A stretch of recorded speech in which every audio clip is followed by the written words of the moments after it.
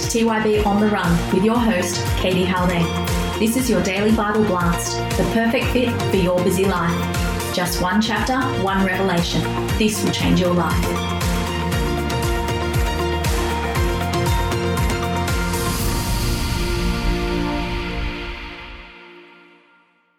Hi, TYB On The Run. Welcome to John 2.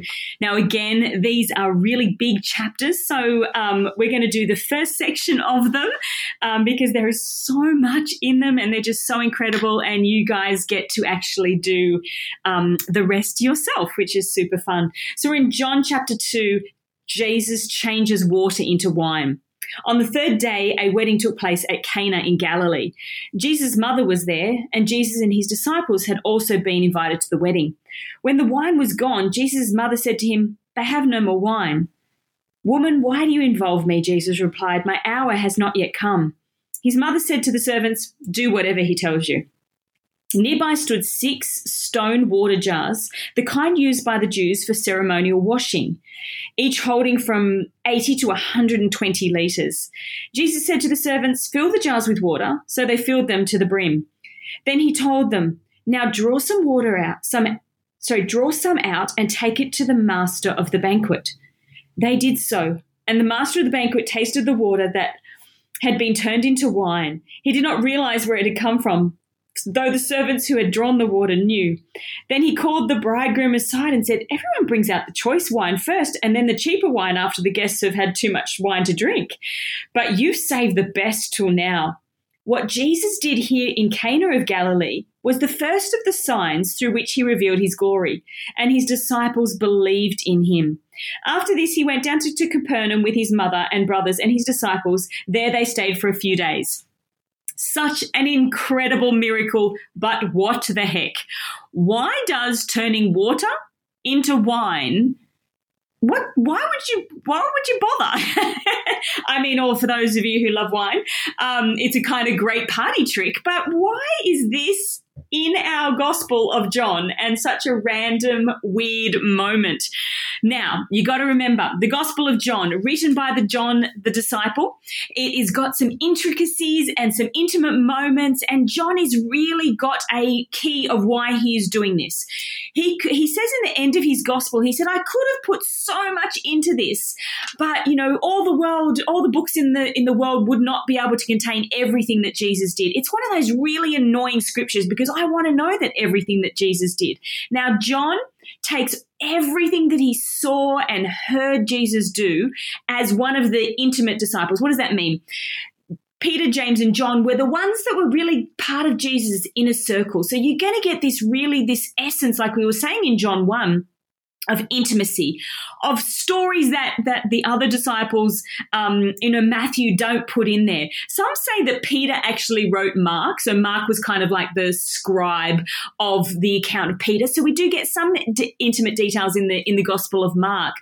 But this is really this incredible moment where we get somebody who was the eyewitness telling us what is happening. Now, he's got a goal.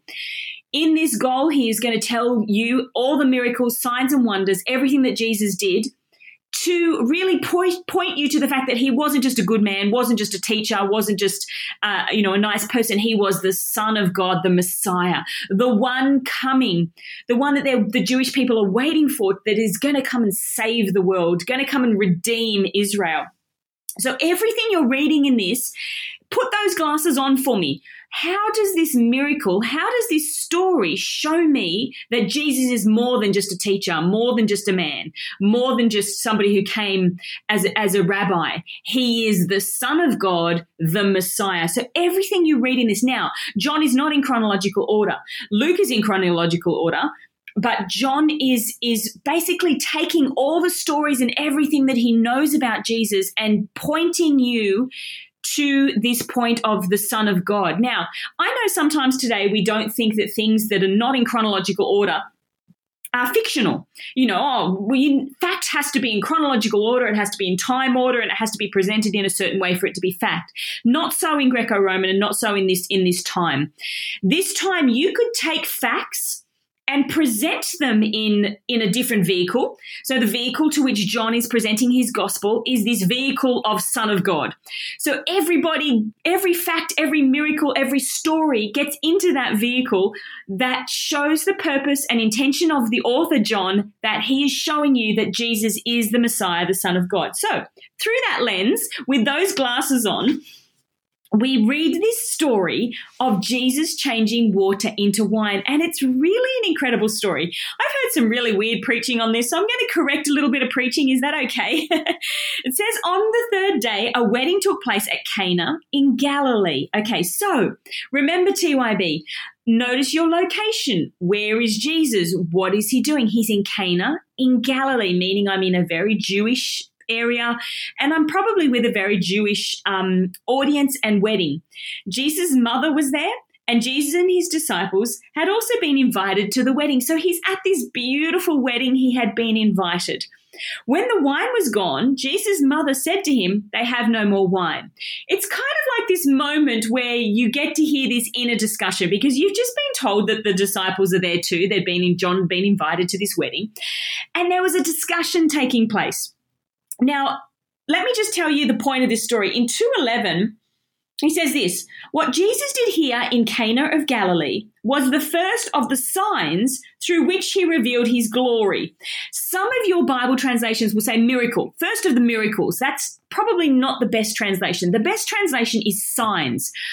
These signs that John puts throughout his text are there to show how Jesus revealed his glory and his disciples believed in him. Again, the goal in John 1, for you to know that the glory of God was revealed, Old Testament glory, the presence of God was revealed through Jesus as the Son of God, and you have a choice. You can either believe and receive and become the children of God, or not believe in him. So you've got this understanding in your mind of why we have this sign, this moment, and this is the first one that John shows us.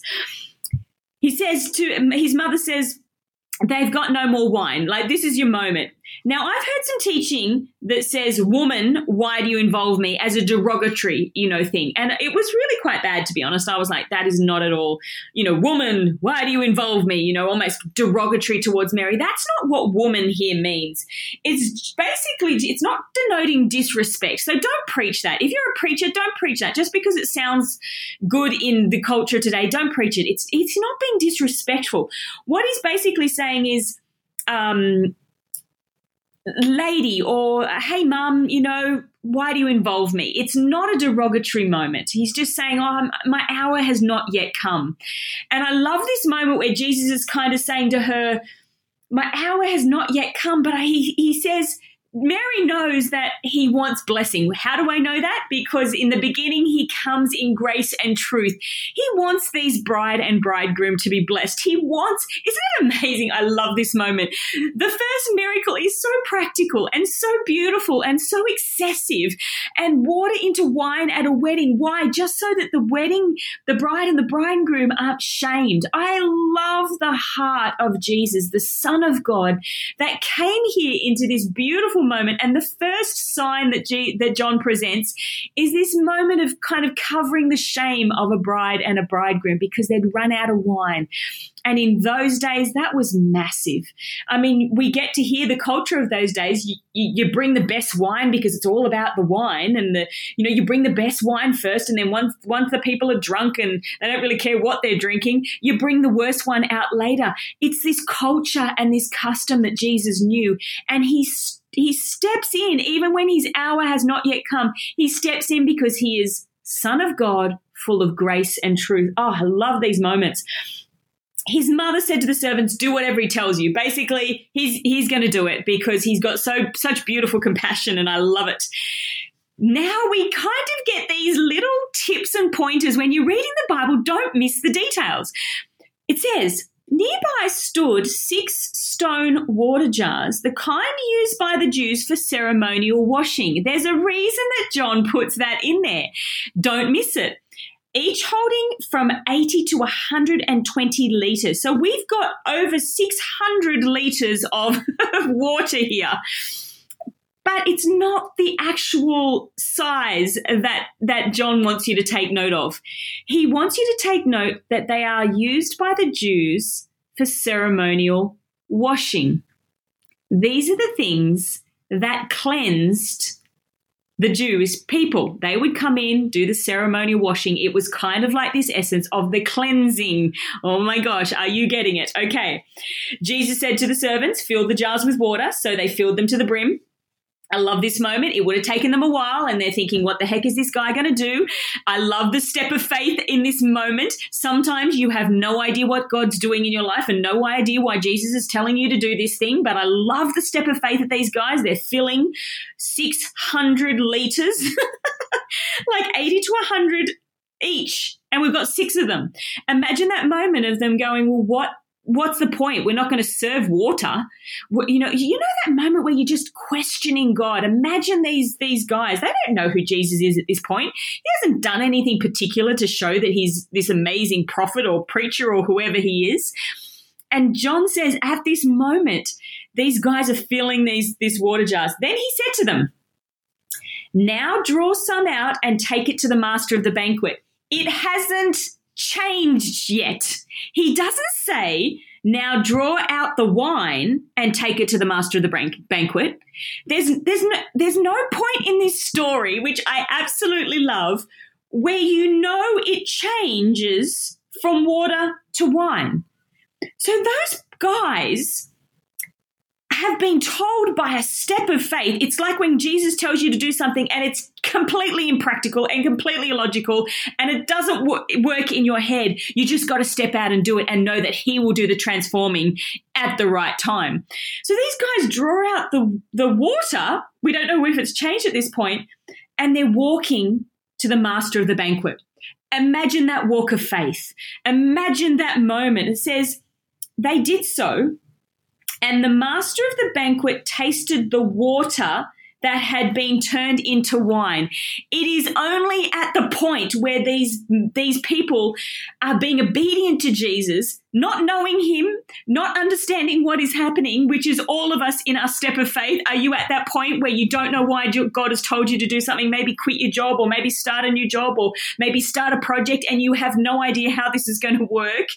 And you are at the point where you are just stepping one step at a time, looking at this cup going, how embarrassing is this? If I hand this to the master of the banquet, I'm going to be sacked. He's going to say, why are you handing this to me? But you need God to transform it. You need God to come in. That moment where Jesus transforms and the Son of God does this incredible miracle and transforms it into what I'm going to get to heaven and ask the guy who carried the water, when did it change? Was it the moment that you extended your hand out? Step of faith. I need to know when it changed. And he does. He did not realize where it had come from, though the servants who had drawn the water knew. Did you hear that? They drew the water. And as they're walking by, your transformation power won't come until you start walking. That won't transform. It'll be water when you begin. It'll transform, but you got to walk. You got to walk by faith. You can't just stay at that thing and wait until it turns to wine before you step out in faith. You've got to pick it up, even though it hasn't transformed, and walk. How cool is that? Oh my gosh, I love this scripture. Then he called the bridegroom aside and said, everyone brings out the choice wine first and then the cheaper wine after the guests have had too much to drink. You've saved the best till now. You can imagine this bridegroom, because he doesn't know what's happened just yet. And he's like, what? What are you talking about? I love these moments where John is just watching all of this happen, and it is just God. The Son of God decided to come to a wedding and absolutely honor the bridegroom. What Jesus did here in Cana of Galilee was the first of the signs through which he revealed his glory, and his disciples believed in him. After this, he went to Capernaum with his mother and brothers and disciples, and there they stayed a few days. So what is this, TYB? Why is turning water into wine a sign that he is the Son of God, the Messiah, the waited Messiah? Now, the thing is this. If you are a Jewish person, you are waiting. You are currently in what is called the present evil age. And the present evil age is an age of exile. It's an age without the Holy Spirit. It's without God's presence as such. You are in this present evil age where kind of Satan rules and the devil rules, and it's kind of no miracles, no signs and wonders. You are waiting desperately for the Messiah to come. And this age is what's called the age of water. It's the age of not abundance. It's the age of kind of just maintaining. You are waiting for the Messiah to come, to take you into, to usher in, to begin the age of wine. And the age of wine is the age of feasting, the age of victory, the age of the power of the Holy Spirit and the presence of God being over everything that you touch, the age of abundance, the age of a land of milk and honey and feast, and a wedding feast where the wine is flowing and it's the best of the wine and it's fruitfulness and abundance. That is the age that you are waiting for. Now, I mean age as in a time period. And John says to his audience, the first sign that Jesus did for you that should have shown you that he is the Messiah, the Son of God, pushing you into presenting you with this new age, because whenever Jesus says, my hour has come, or this age, he's talking about these different time periods that the Jewish understanding had. He said the first miracle, the first sign that he did that you should have picked up and believed was him turning the age of water into the age of wine at a wedding feast in Cana in Galilee, where everybody knew what the promised Messiah was to do. Once the Messiah comes, we are in the age to come, which is an age of abundance, of wine flowing, of grapes, of plenty. And he said he physically showed you that and you still didn't believe. Imagine this moment of John 60 years after this going, oh my goodness, how obvious was that? He literally changed water into wine at a wedding feast, and the vessels that he used were the cleansing. Jesus was so detailed. When you study the Gospels, don't miss the details. He uses these stone ceremonial washing jars. Now, they may have been the biggest, vessels, great, but we can really look into this and say, this wine, this forward cleansing, this blood that was about to be shed was about to be, the sacrament of the water and the wine. Oh, it's so cool. There's so much in this text.